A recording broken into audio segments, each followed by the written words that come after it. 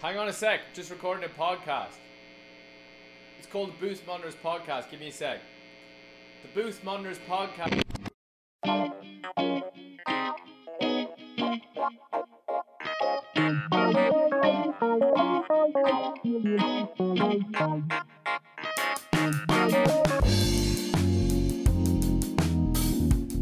This is the Booth Monitors Podcast. I am your host, Jared Banyan, and welcome back to another episode recorded during lockdown.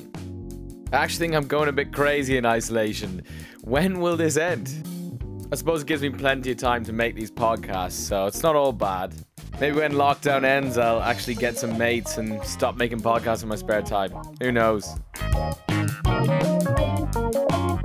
Seriously though, no, I am loving recording these podcasts, and I would absolutely love to hear from you if you are enjoying them. Like I said, I do need mates, so get me on Instagram. It's at @gmannion_. I'm also on TikTok on the same handle, at @gmannion_. I want to avoid to make TikTok a place for more than just dancing teenagers. God, that makes me sound so old. I'm 26, I'm still in touch with life, alright? Hit subscribe so you never miss another episode of the podcast, and leave a review. Only if you like it. If you don't, please keep your thoughts to yourself. Thank you. So, Sam Girling is part of this new breed of UK house music producers, just bubbling above the surface of BBC Introducing and getting some big Radio 1 support from Annie Mac and Jaguar. He's one of the soundest guys you'll meet, and even ordered a microphone especially for the podcast. That is commitment to the cause. If you're a fan of his and that's what brought you here, then welcome along. If you're hearing him here for the first time, then remember the name. This guy has got talent. Here is his newest track called You Better Repent. Do yourself a favour and for the next 30 seconds or so, crank up the headphones full blast. This is an absolute tune.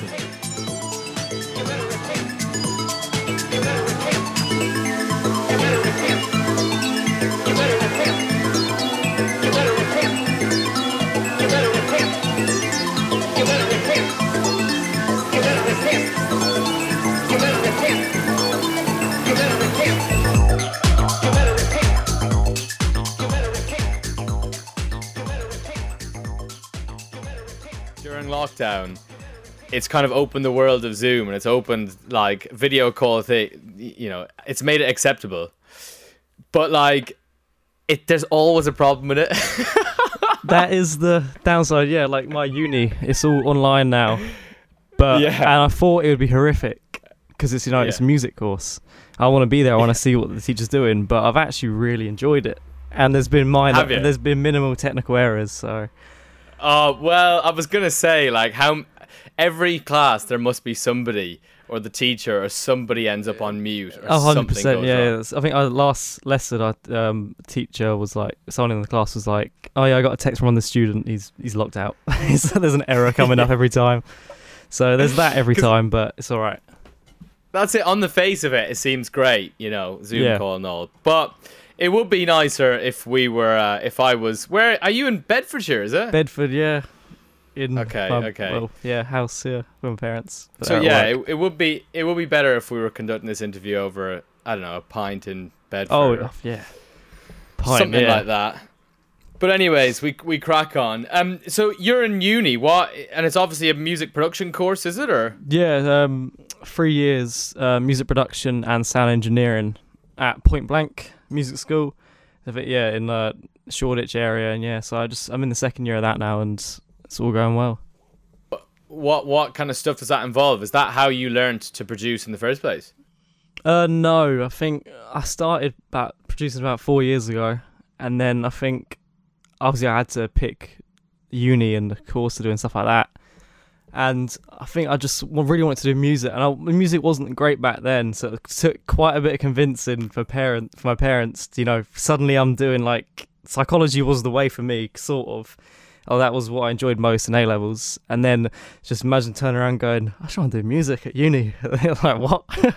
And so I guess. How did they react? They were at the start. They were just like, come on, like common sense, like just don't. There's no. But then as the music just kept going on, they saw how passionate I was, and some stuff started slowly happening. They were like yeah, 100%, go for it, support you all the way. So I think part of it is can be a generational thing as well. Like nowadays, yeah. it's a lot more achievable. No, I don't say that. It's not achievable, but it's just you can start putting out music on SoundCloud like you did and start to build something. Exactly, yeah. And it's it's a different era, I'd say. And the parents are very like like you say, take the sensible approach. Yeah, I mean, well, when I wanted to go to the uni, I didn't have anything like really out there. In terms of what I'm doing now, it wasn't the music I was making then. It was just loads of random stuff, and so that's probably why they were hesitant. There was no support or anything, but it just just continued to grow. What about the uni culture at Point Blank? Because it's I presume it's quite small class and stuff like that. It's tiny. There's 2 buildings. There's the main building, which they show in like all the ads, because it's the prettiest building. Yeah. And then there's a one like 10-minute walk away. Is there a hidden one that's just a shed? Yeah. Basically, you just walk through and yeah.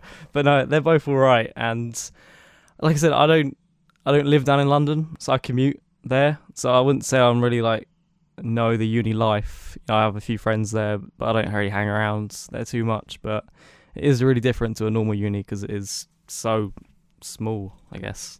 Often uni is a great place to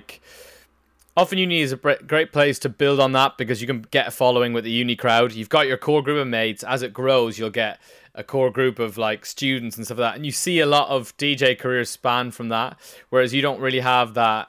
I don't know. Do you feel like you're missing out on that network as such? I'd say the more like following on networking side has just come from really me being in clubs or just going out with music people like Tabasco. I went to Printworks with them that one night, and I said that's where the social side I'm kind of getting. So I'm not really missing out too much on the uni life. You know what I mean? I like living in Bedford. It's quite just nice and easy. So I did see you from a distance at Printworks. meant to come over and say hello, and then I just didn't see you again then. Crazy night. But yeah. That was right before it all kicked off for lockdown, right? Oh yeah, that was. If it was the following weekend or something. Literally the last weekend, yeah. But Jag, you're on a Radio 1 show. She kind of says that she was standing next to you when Annie played your track and you just went a bit wild. Yeah, because I think, I saw the night before I saw Annie's, she was like making her set list and she posted it on her Instagram stories. And I saw she had 2 of my tracks in there. I looked very closely, zoomed in, saw my name, and then I met her at Printworks briefly. She said she's going to play Give It Up, which was, sick. And then for the whole night, I was just listening out for it. And it took me by surprise. I think I was talking to Jaguar, and I think I was getting a drink or something at the time, and I just heard it. I just died. I've never run so quick. I just turned straight up. Because you're at a very particular point in your career, right, where you're just like on the cusp. It's not quite your full-time job yet, but like the support has been great. You're definitely seen as that up-and-comer, and that things are looking to go in the right place. Do you know what I mean? Yeah. And it's quite nice to talk to you about it, because if you talk to someone who's maybe been touring for years, I think they forget those moments. They forget the moments that you're talking about there when you're in Printworks and Annie Mac plays your track and you hear it on a big sound system in front of a large crowd. Like that feeling must be amazing. I think I didn't realize at the time, but I think that was the best night of my life, because all the music stuff, it all came into one. Like it all just made sense. And I didn't realize it till the next day, because I didn't really get a great video of Annie playing it, because I was behind the the cages things there at Printworks around the back. Yeah, they've kind of got like a separate. So basically, if you're backstage at Printworks, you can't get onto the booth as such. There's like a sort of separate dance floor thing. And then there was someone on the actual like main bit with Annie, and she took a video, and I didn't get it till like the next day, and it was like the clearest video right up front. I was like, oh wow, that it did happen. Here's a memory of it, and I couldn't stop watching that video the next day. So yeah, it was just amazing.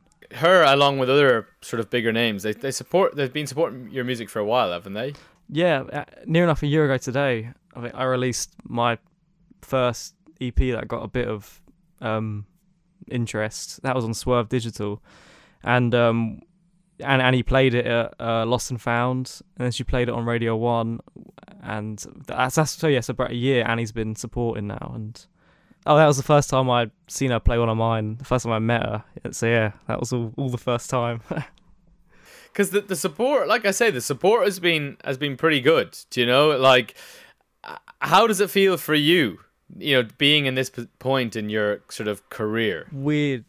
It's odd. It's nice, but it's a nice overwhelming thing. If you know what I mean? Because it's like I think artists are so self-critical, and so when you see someone like Annie playing it or Cassius playing my tune that's coming out, it's just like you question yourself, why are you playing it? But it doesn't make sense, you know what I mean? Because it's your song that you made, and I think once you've made a song, you're not really a fan of it because you've heard it so much, and so you forget that like that's the first time Annie's heard it, so they still like have that first spark when they hear a new song.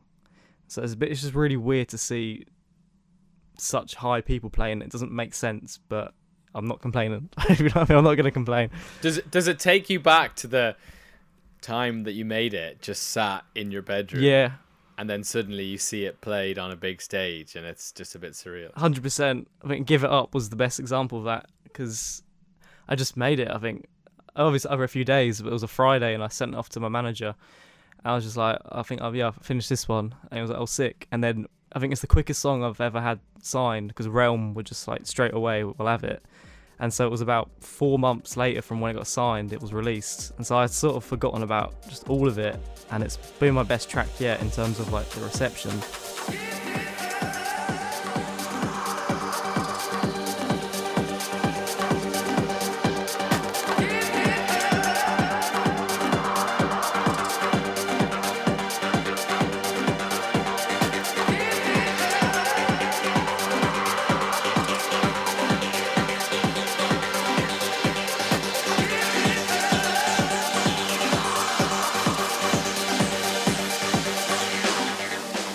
What did you set out to do with your music career as such? Like, where did you want to go to with your career? Did you aspire to be like a Jamie Jones or like a Patrick Topping or a Carl Cott, like these world touring DJs? Like, is that what you aspired to have, or was it a case of you just enjoy making music and so you want to make music? It was just a case of not wanting to do a normal job, because I had a really like obsessive thing when I was like 15, 16 of trying everything creative. So I did like a little bit of art. I tried to make one like, short film, and then I tried like, I guess I got to try music now.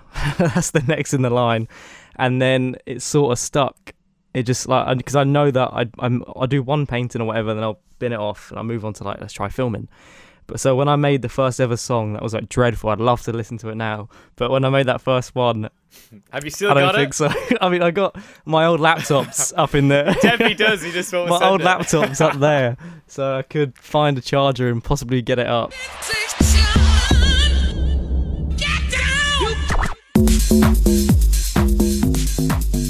I'm always fascinated by this stuff. Take Patrick Topping or whatever. Wouldn't you love to hear what their first recording was? That's what I've tried to do before. I've gone on SoundCloud and I've been an artist I've loved, and I'm like they can't be that good all the time. So I've gone on their SoundCloud, gone all the way back, and you know, most often than not, they've deleted their old stuff like I have.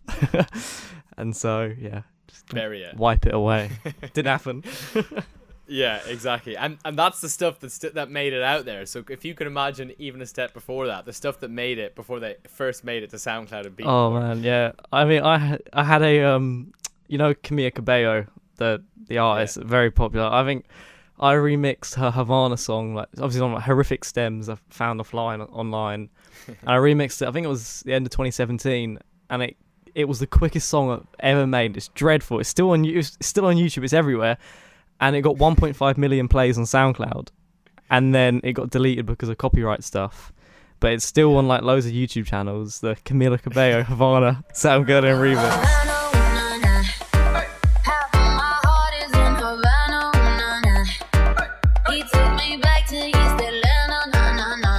It's probably the biggest thing that like when you speak to artists at sort of further on in their career, it's like the biggest thing that they speak about is burying their old music, and that whole mentality of not rushing things out. And I think it's always quite a positive sign in terms of like an industry standpoint when you see an artist who you look at them, they're kind of brand new, and you look at them and they've very meticulously planned out the type of artist they want to be. Like they know who they are, they know their sound, and they've they've kind of built upon that. Yeah, 100%. Yeah. I'm sure if you scroll back to some other artists, they're making all sorts of crazy stuff, like your Camila Cabello remix. It was catchy. Because what would you describe your sound now? I don't know. I'd just say house music, really. And I know it's such a broad thing, but I mean, I say like it's like sparks, elements of acid in there as well. But I don't like to say that because it's not like I've got a 303 and like I'm really recreating like the authentic acid sound. I've got to just really like acid, and I've just made my own patches, and I'm just running with them. If you know what I mean. So it's a house, acid.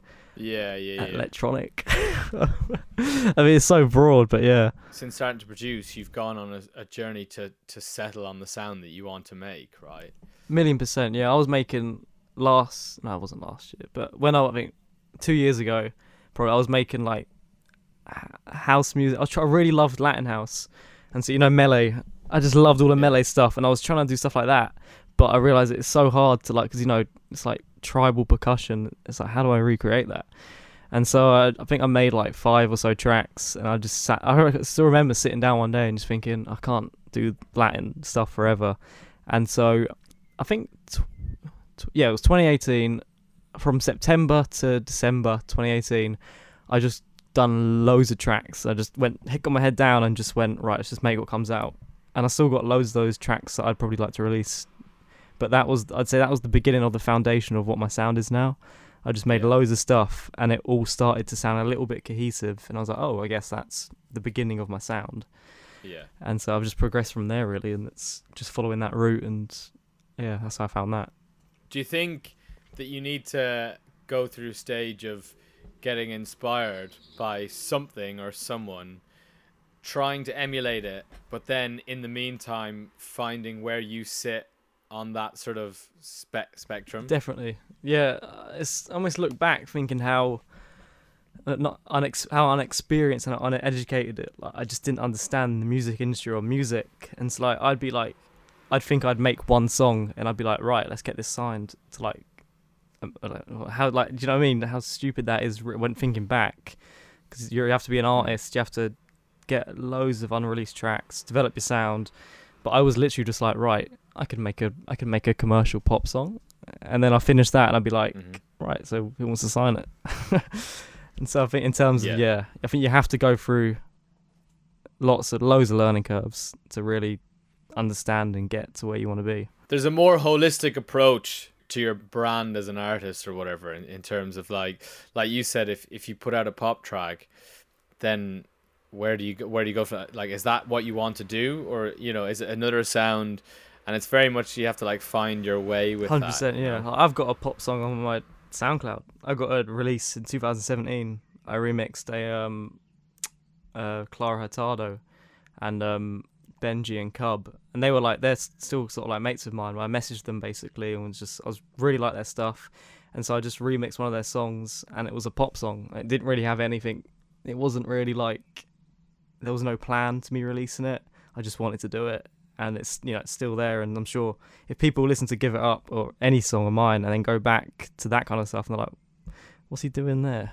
But obviously every artist progresses, so it's difficult as well because you want to create as little boundaries as possible while still things making sense. So it's weird. Is it hard to find that middle ground? I mean, because I think there's some tracks that I've produced that are unreleased, and I've sort of realised when making them that I probably won't be able to release this for the minute. But I've it's this is what's coming out at me at the moment, so I've put it to one side. But then I've been making songs, and the last week I finished one that felt very much like the stuff that's being released right now. And so I think it's a bit of a balance, just I'm still making everything that I make, but there's been some songs that are a little more just a little bit different, left field, and I thought I probably can't release these now, but I've made a week making this. I've learned a few more processes, and so it's all worth it. Kind of taking it back to where you see yourself. There are some people that just like the production side and they're not into the touring and they're not into that, and vice versa. What do you aspire to do? Take over the world. No. Fair. Well, yeah, no. I just want to. I don't know. I sort of just want to keep really like nailing my production and just being so proud of everything that I put out. And it's like I'm pretty proud of some stuff that I have out, and some of like I'm not too proud of. But so I think it's really just I just want to get that sound, nail on the head. And DJing, in terms of DJing, I've had a few big gigs. I had quite some this summer, but obviously it's been cancelled because of coronavirus, which isn't great. And I think a long-term ambition would 100% be a live show, because I've always 100%. My course at uni right now is about live performance, so I've spent 9 weeks effectively building like a really simple live setup and performance. And so and I have all the time in the world now to practice with that. And so I think that would be something for the future, a live performance, stuff like that. And so what would that involve? Sort of instrumentation as well and vocalists, or will it just be yourself? I think it'd just be myself with like all the gear that I've got recently, synths and drum machines and stuff like that. But I was joking with my mate Janae. She's a singer. She's really good. And I think I went around hers, I think in February time, and we made like 3 or so songs together, and we were just laughing like, in a few years we're gonna have a live performance, and you're gonna come on stage at Printworks and you're gonna sing it live, and we're like, maybe, who knows, one day. But that was dreaming big, yeah. But given your reaction to like Annie playing your tracks and bigger DJs playing your tracks, and you're so kind of questioning why are they playing my tracks, and obviously they're playing them for a reason in that sense, you know, because they're good enough for them to play it and they like it. Because I know it's funny, everyone's approach to their careers is super different, and the industry is super different. Some people are just like, they go at it and they know where they want to go, and it's like intense tunnel vision. And others are not so much, they just make music and they do it. And I'm trying to figure out where you sit in all of that. I don't know. I'm maybe in a bit of a middle ground, because it's just also exciting. I just want to make music and play, if you know what I mean. And I want people to, in the future, know me, and I want my work to stand in time, and people, notice that. So I think that's just really the ambition. Just make the best music I can, play the best music I can, and just continue progressing with that. Are you happy with how things are going and where things are, where you're at? Yeah, 100%. Yeah, 1,000,000%. I mean, I'm so lucky to think, that a year ago, it feels like a bit of luck that Annie just picked up on that first EP, and I don't even know like where I'd be or what would be happening if she didn't play that first time a year ago. I can't really see it, because I didn't have much of a direction a year ago. I had loads of songs that I was making, they all sounded the same, and I was just frustrating trying to get people to hear it and support. And then when she played it, it was like, okay, I've got an in now, like a foot in to the music. And so I was like, do not get your foot off the gas, keep pushing. And so since then, it's just been trying to like not fall out of whatever having an in means, but just trying to not fall out and stay in it. And relevant. Yeah, I guess. I hate that word, but yeah. In these days, support from key tastemakers is essential, right? Because that's what will then put you on the radar of the broader community in terms of the industry and in terms of fans. So yeah, I get what you mean, as in you're keeping on top of things so you can feed it. You need to feed it, don't you? If there's a hunger for you need to feed it. Oh yeah, and I think it's given me a hunger as well. Inspiration. It's like, I can do this forever, so I'm gonna like do everything I can to do this forever. So it's like a call and response, they give you a bit of inspiration and you just play on that inspiration.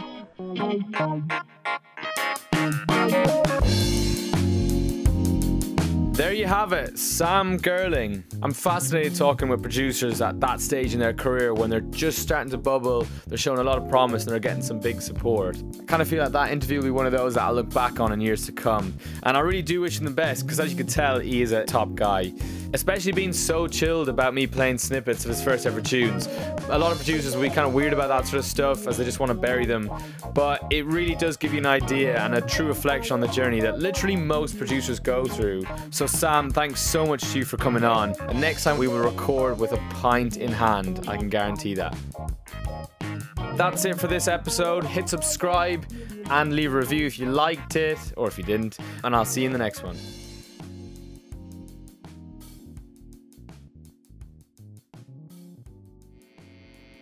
Was that recording? I don't know if that was recording. Oh, for